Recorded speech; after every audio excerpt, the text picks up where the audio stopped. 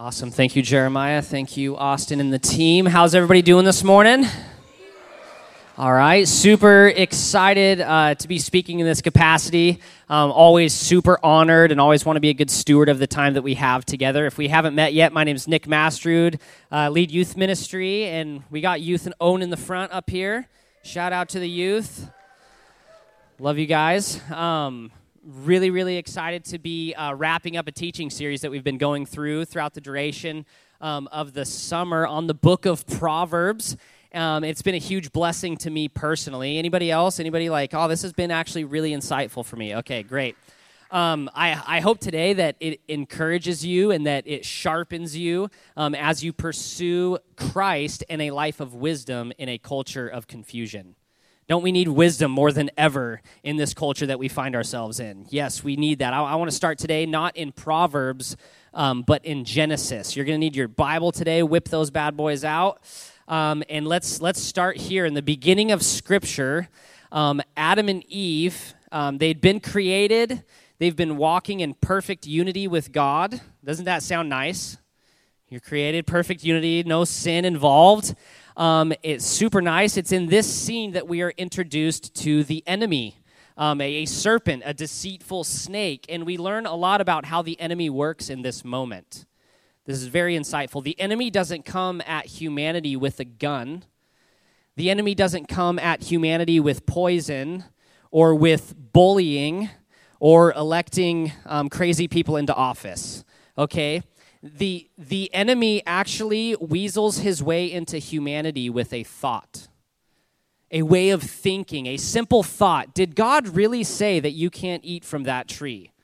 Did he really say that? A thought of doubt, and then he puts this thought into Eve's mind that maybe God is holding out on you, and he doesn't want you to be like him, so maybe you should disobey him and just see what happens. A seed of doubt, a simple alternative thought was planted in the mind of Eve, which gave way to action and introduced sin into this world. This thought turned into action, and this action has been reverberating throughout history ever since. Today, we're going to be considering and reflecting on the things that we think about, our thought lives, what's going on up in here, what are the things that we dwell on, and how are those things actually leading and guiding our lives, whether these things are intentional or subconsciously happening in our minds. So the entire book of Proverbs, so it was hard to narrow it down, but the entire book of Proverbs gives us a new way of thinking. That's what we've been getting at. If you step back and ponder for a moment, the Proverbs are intended to permeate our thinking for the purpose of invading and taking over the lives that we live. Like the Proverbs are gold nuggets of knowledge that find their ways into our mind in hopes that they're played out in our lives. So much like we've been talking throughout this series, if you're taking notes, note takers are world changers. Let's write this down. Wisdom is knowledge put into action. Wisdom is knowledge put into action. I love how Charles Spurgeon put it. This is great. Wisdom is the right use of knowledge. To know is not to be wise. Many men know a great deal and are all the greater fools for it. There is no fool so great a fool as a knowing fool. But to know how to use knowledge is to have wisdom. To know how to actually use the things that we know it is wisdom. There's a lot of people in this room who know a lot of stuff. But knowing something is not the same as living a wise life. That's why we say all the time, they should have known better. You ever heard that? They should have known better. You should have known better. Yeah, they did know better. They just didn't put their knowing into action. I didn't put my knowing into action. I want to expand on a verse that Dave introduced last week, and I think this proverb should become our life verse in some respect for Christians in our day, because the instruction and the wisdom of this verse flies right in the face of the craftiness of the enemy and the confusion of the world. And here it is right here, Proverbs 4:23 through 27. It goes like this: above all else, so above what else? All, guard your hearts, for everything you do flows from it. Keep your mouth free of perversity. Keep corrupt talk from your lips. Let your eyes look straight ahead. Fix your gaze directly before you. Here's what I want to highlight. Give careful thought to the paths for your feet, and be steadfast in all your ways. Do not turn to the right or to the left. Keep your foot from evil.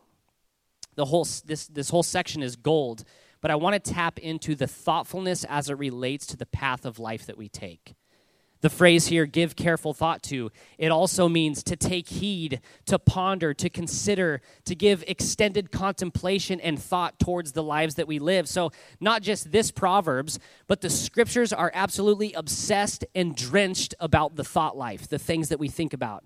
Let me give you a few. Let me give you a taste of this. Colossians 3:2. Set your mind on the things above, not on earthly things. For you died and your life is now hidden with Christ in God. Romans 12:2. Therefore I urge you, brothers and sisters, in view of God's mercy, to offer your bodies as a living sacrifice, holy and pleasing to God. This is your true and proper worship. And here we go. Do not conform to the patterns of the world, but be transformed by the renewing of your mind. So the transformed life begins with renewing the mind. Philippians 2, in your relationships with one another, have the mindset as the same mindset as Christ Jesus. 1 Peter, therefore with minds that are alert and fully sober, set your hope on the grace to be brought to you when Jesus Christ is revealed at his coming.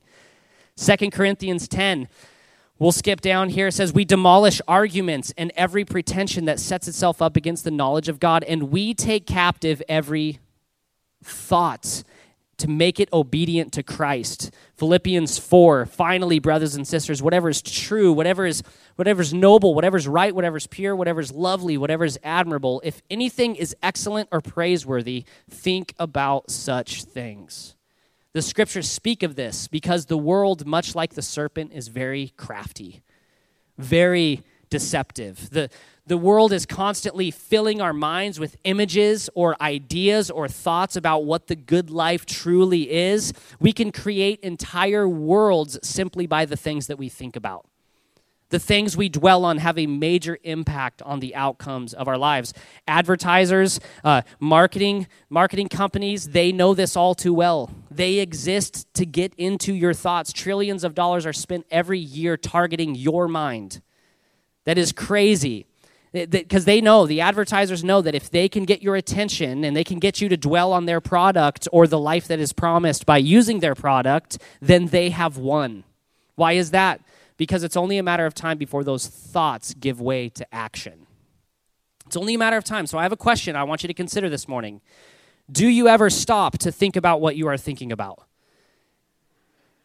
And this is a question for myself. Do you ever stop to think about what you're thinking about? And do you stop and think about how the things you are thinking about may be affecting the life that you're living? Every action we take begins with a thought.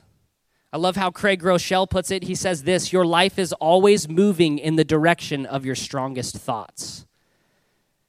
Wow. And this is both really, really good news and really bad news. This is bad news because when our minds are flooded with things that are destructive, when we dwell on things that cause fear or anxiety, when we repeat in our minds things that are not of God, what does it lead to? It leads to devastation and destruction. This is great news, however, because when we focus on the things of God, what happens?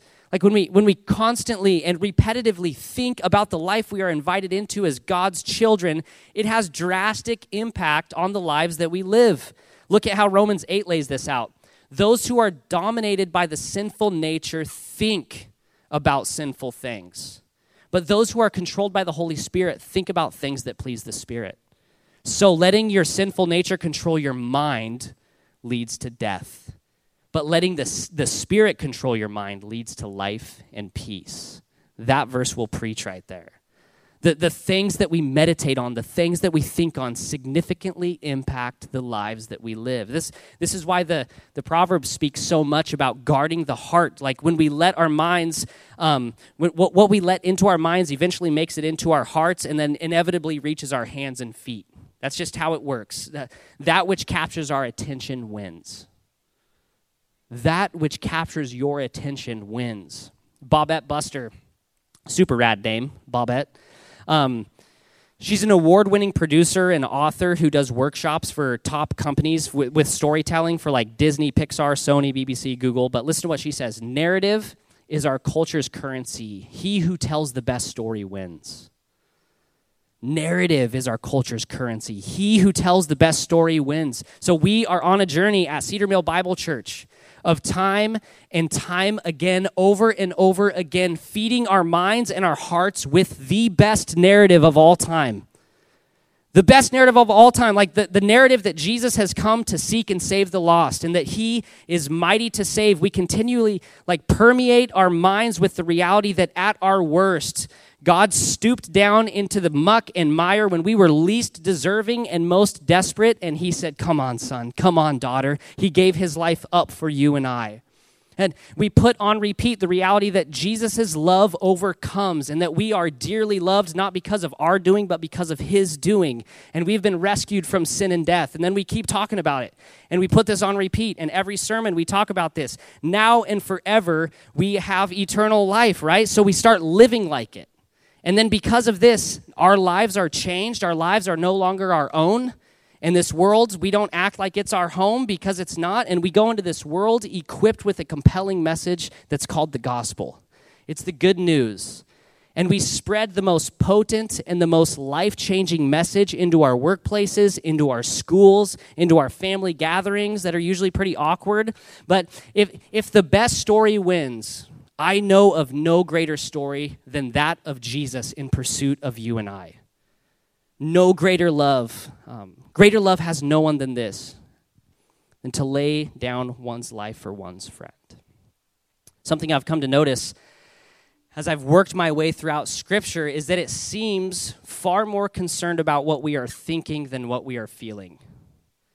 So I don't want to offend anybody here, okay? So I'm going to be careful here. Don't get me wrong. The Scriptures don't disregard your feelings. In fact, the Psalms are all about feelings. Read that. It's all about feelings, processing your feelings with God. It's just that feelings aren't the truest thing about our humanity. This is confusing, though, because our 21st century American culture is completely built and directed by feelings. It's like our greatest pursuit. Our cultural mantra is, if it feels good, do it, right? Oh, you've heard then. Okay, this isn't news to you. Do what feels good in your heart. Does it feel, I just don't feel like my heart is calling me in that direction. It's what? Your heart is deceitful above all else. What? The things that we feel aren't the truest things about us. Your feelings are always real, but they're not always reliable. Right? Your feelings are always real, but not always reliable. And I'm not saying God doesn't use your feelings. He actually uses those and taps into those. Your feelings are very important. But what I am saying is that the you do you temperature of our world is one of the most destructive ideologies to our faith. The you do you, just whatever feels good, man, just do it, bro. But listen to this proverb. This is super prophetic in our day. There is a way that appears to be right, but in the end, it leads to death. There's a way that feels right, it looks right. I mean, it's if it feels good, I must do it. And it actually is really deceptive because it leads to death. When we don't put careful thought into the lives that we live, we will come to the conclusion that the best life for me is sensation gratification and the pursuit of pleasure. This proverb serves as a massive warning. It's a word that says, do not be deceived. Don't be convinced that just because it feels and seems good that it is. Adam and Eve can attest to that. So can I, if you want any stories. But Eugene Peterson, he goes on to explain it this way. We live in what one writer has called the age of sensation. We think that if we don't feel something, there can be no authenticity in doing it. But the wisdom of God says something different, that we can act ourselves into a new way of feeling much quicker than we can feel ourselves into a new way of acting. Write that down. Worship is an act that develops feelings for God, not a feeling for God that is expressed in an act of worship. When we obey the command to praise God and worship, our deep, essential need to be in relationship with God is nurtured. I love that. The age of sensation has tricked us into thinking that the most authentic thing that we could possibly do are the things that we feel like doing. You don't want me to do all the things that I feel like doing, okay? I wonder if this is why marriages struggle so much in our day. You wake up, it's I just really don't feel like doing that anymore. Why do you think the work ethic in America is plummeting? It's like, I just don't feel like it. Or why is our default to gratify our sensations or just to pursue what is most comfortable? Like, one really cool thing about the topic today that we're speaking on is that science is finally catching up to the Bible. It's really cool. We're going to nerd out a little bit. Psychology is proving time and time again that your thinking drastically impacts your living. Kurt Thompson, he writes this really helpful book about the connection between neuroplasticity, neuroscience, the spiritual disciplines, and living in community, which is really cool. And most of those words go over my head. But here's what he says. He says, neurons that repeatedly activate in a particular pattern are statistically more likely to fire in that same pattern the more they are activated. Meaning, you think one thought, you're more likely to think that thought again. This is review for a lot of you. But once the initial neurons in that network fire, there's a higher probability that the related neurons will also activate and move along the same biometrical pathway to the end of that network. The more frequently those patterns have been fired, the more easily they will fire in that same pattern in the future. This is why you may immediately recall the ingredients needed to prepare spaghetti, which you make weekly, while you need the cookbook to prepare a holiday dish you haven't prepared in years. This is Ebb's axiom. He famously puts it, neurons that fire together wire together. Okay, stay together. Yeah, similar, yeah. Basically. So then Thompson goes on to use this metaphor of a jungle. Like if you think a thought, it's like taking a machete to like really tall grass. It's like, and it's like, okay. And then you think that thought again, 4, 5, 6, 7, 8, 9, 10 times. It becomes even more clear. And now your thought life takes that pattern, whether you're thinking about it or not. It's now like your default setting. Like even if this is really bad news, because it might be a very dangerous and unhealthy trail, because that is what we are at a like biochemical level wired to do. Now this whole theological mapping stuff is a good thing and a bad thing. It's a good thing because when I walk into work, I'm like, hello, Luke, and I remember his name. But it's a really bad thing because we all get stuck in mental and emotional patterns that are really harmful to us. So in order to make a new pattern in our way of thinking, it takes a lot of repetition. Like you have to think and rethink over and over again. This is why we spend so much time teaching. Every Sunday, you're going to get teaching. And Wednesday night youth group, that's why we teach every week. And that's why we encourage scripture reading. And that's why we encourage memorization. And that's why we encourage, get a mentor and get into a community so you can talk about this stuff. And that's why we worship the same songs all the time. You're like, this song again? It's like, yeah, get that into your noggin, right? Get that into your brain. It will have massive implications on the lives that you live. So if our thoughts have an impact on how we live, how in the world are we going to direct our thoughts? How do we make this teaching practical? Like, give me some nuts and bolts stuff, because it's not just like pull up your bootstraps and just like think, come on, right? 2 Corinthians 10, let's go back to this, 3-5. For though we live in the world, that applies to everybody, we do not wage war as the world does. The weapons we fight with are not the weapons of the world. On the contrary, they have divine power to demolish strongholds. Did you know you have divine power to demolish strongholds? Like, we demolish arguments and every pretension that sets itself up against the knowledge of God. And get this part. We take captive every thought. We make it obedient to Christ. Make it obedient to Christ. That imagery is just wild. We take our thoughts captive, and we actually have power to demolish these strongholds, these thoughts that we're thinking. Dallas Willard puts it like this. The process of spiritual formation in Christ is one of progressively replacing destructive images and ideas with images and ideas that filled the mind of Christ himself. So spiritual formation in Christ moves to a total interchange of our images and ideas for his, thinking God's thoughts after him. I love that. So here's something that I want us to consider doing this week as we conclude kind of this Proverbs teaching series is first off, take a thought inventory. Like, what are you thinking about? What are some of the strongest things that you believe about yourself and about about others and about the world that you live in? Like, where does your mind go at the end of the day, or when your mind is wandering? And just start listing those out, like just candidly. Like, this is just what's going on in my noggin. Like in your heart of hearts, what do you think about? What negative or destructive thoughts are hanging out in your mind? And once you've taken this thought inventory, we're going to take these thoughts captive, and we're going to make them obedient to Christ. By the power of the Holy Spirit, of course, we're going to practice replacement. Practice replacement. Like, this is what that means. What spiritual truth demolishes that lie or stronghold? What things are true about Scripture that counteracts the lie that you're believing? Read through those and discern whether or not those things are true of you according to Scripture. Like, replace or counteract the lies you've believed with the truths of Scripture. So this is where it gets tricky, because some of the things we believe about ourselves are pretty true. Like, I'm just going to be honest. Like, I'm not saying try really hard to convince yourself like you're somebody you're not. Like, Nick, you're so kind. It's like, no, I'm not. Like, I've actually been pretty rude lately, right? But it's like, of course, there's conviction that the Holy Spirit is changing in us. But I'm not saying try to convince yourself you're somebody you're not. But I am saying discern what things are untrue of you according to Scripture. And then, this is very practical, write it, think it, confess it till we believe it. Like, on repeat. Like, this is just what we do. At the end of this process, you will have what is called like words to live by.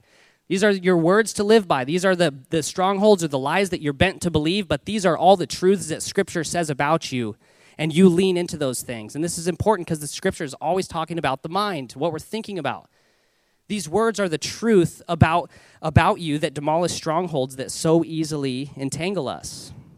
So several years back, I was encouraged to do a similar thing, and I have thought about and reflected on my words to live by many, many times. And honestly, it's been one of the most powerful tools in my life. You could ask Allison, because she's like, no, she doesn't say that ever, to remember the rules to live by. But all the time, I'm like, I'm believing these lies, and I'm like, I need to go back to the truths of what the Scriptures say are true about me. And I've come back to this time and time again throughout the last several years, and I'm going to share them with you. It's going to be a little bit vulnerable. Let me just say, this is not a flex, like, look at me. This is actually more humbling. This is exposing my weakness, and it just shows you my need for God and my need for God's thoughts in place of my own. So after I listed my poor thoughts, here are the words that I now reflect on that are true about Scripture. Here it is. Jesus is the first and primary person in my life. He calls the shots. I exist to glorify Him in everything I do. This one gets a little, I'm madly in love with Allison, and I will lay my life down to serve her. The cross is my motivation in this life. It compels my every action. I respect and love all people. I choose to believe the best about people. I wake up with purpose, direction, and meaning every day of my life. I bring gospel culture wherever I go today. I only choose to speak highly of people. I see inconvenient situations as an opportunity for God to move. The world will be different because I chose to serve Jesus today. Like, these are my words to live by. Yeah. And this isn't because like, man, this is who I am today. And it's not wishful thinking either. Like, it's thinking God's thoughts over my life according to Scripture. It's pairing God's truth with the lies I've believed about my life. And this is the sanctified life that I'm growing into over time. Like, can you imagine the power that this could have if you just woke up and you started every day with, like, this is the power of the Holy Spirit and what His Word says is true about me? Can you imagine what that would do for your life? Right? You wake up and you're like, there's these lies, and it's like, nope, I'm not going there because what's true about me is what God says is true about me. Can you imagine the strongholds that would be demolished if we lived lives that took our thoughts captive? And as the proverb states, like, we would give careful thought to our path. Not just like, let's see what today holds. No, careful thought to our path. We remain steadfast in our ways, not turning to the right or to the left, but pursuing the narrow path of discipleship to Jesus. Like, this is a life of wisdom, giving careful thought to the lives that we live. As we conclude, I want to be clear with this. You cannot think your way into Christ-likeness. You cannot think your way into Christ-likeness. It takes hands-on practice. Discipleship cannot be done in a classroom. A disciple is much like an apprentice with hands-on, in the fields type of work. So we come into this community weekly and we engage our minds. So not so that our look how big my brain is now. Like I'm super smart. Like I'm gonna crush Bible trivia this week. No, we do it so that our hands and feet are put into action. So that we exercise the things that is growing our brain. Like we have found a hope in Christ that is too powerful to keep to ourselves. We reflect on that, and then we start slinging that out in the world. We are compelled into action because of what is true about us and because of what's true about Christ. So with that, can I invite you to stand, and I just want to pray over you as we just respond in worship this morning. Heavenly Father, thank you so much for your word, and that you've clarified that what goes on in our mind is very important to you. And every one of us in this room have been targeted in some ways with thoughts that just simply are not true about who we are. There's people just caught in patterns of shame and guilt because of past hurts. And I just say, in Jesus' name, we are not our past decisions. We are what you've set us free from. And God, I know there's people in this room that are they're caught in this thought process of stress over the state of the world. There's just so much to hold onto our shoulders. And I just pray that you would come in and you would give us a sense of relief, knowing that you, God, hold all things together as your scripture says it. Some of us in this room are in this thought pattern where we think that we're useless or we have no purpose, but you actually number the hair on our heads. You created us far before we were ever in our mother's womb, and you give us a purpose and a plan, and you have something very specific for us. God, there's some of us in this room that we feel like we're less valuable or we're unseen. And God, you see us. As the prodigal son saw the son from a far way, or the father saw the son from a far way off, and he comes running. You have a God who sees. God, I pray that we would be people who speak the truth of your word over our own lives. Give us power, the power that we need to demolish these strongholds. I pray that we would be just recalibrated to be the people that you've invited us to be. God, we love you, and as an act of worship, we respond by singing with one voice and declaring what's true about us and about the world and about you, Jesus, on the throne. We love you, and it's in Jesus' name that we pray. And everybody said, amen.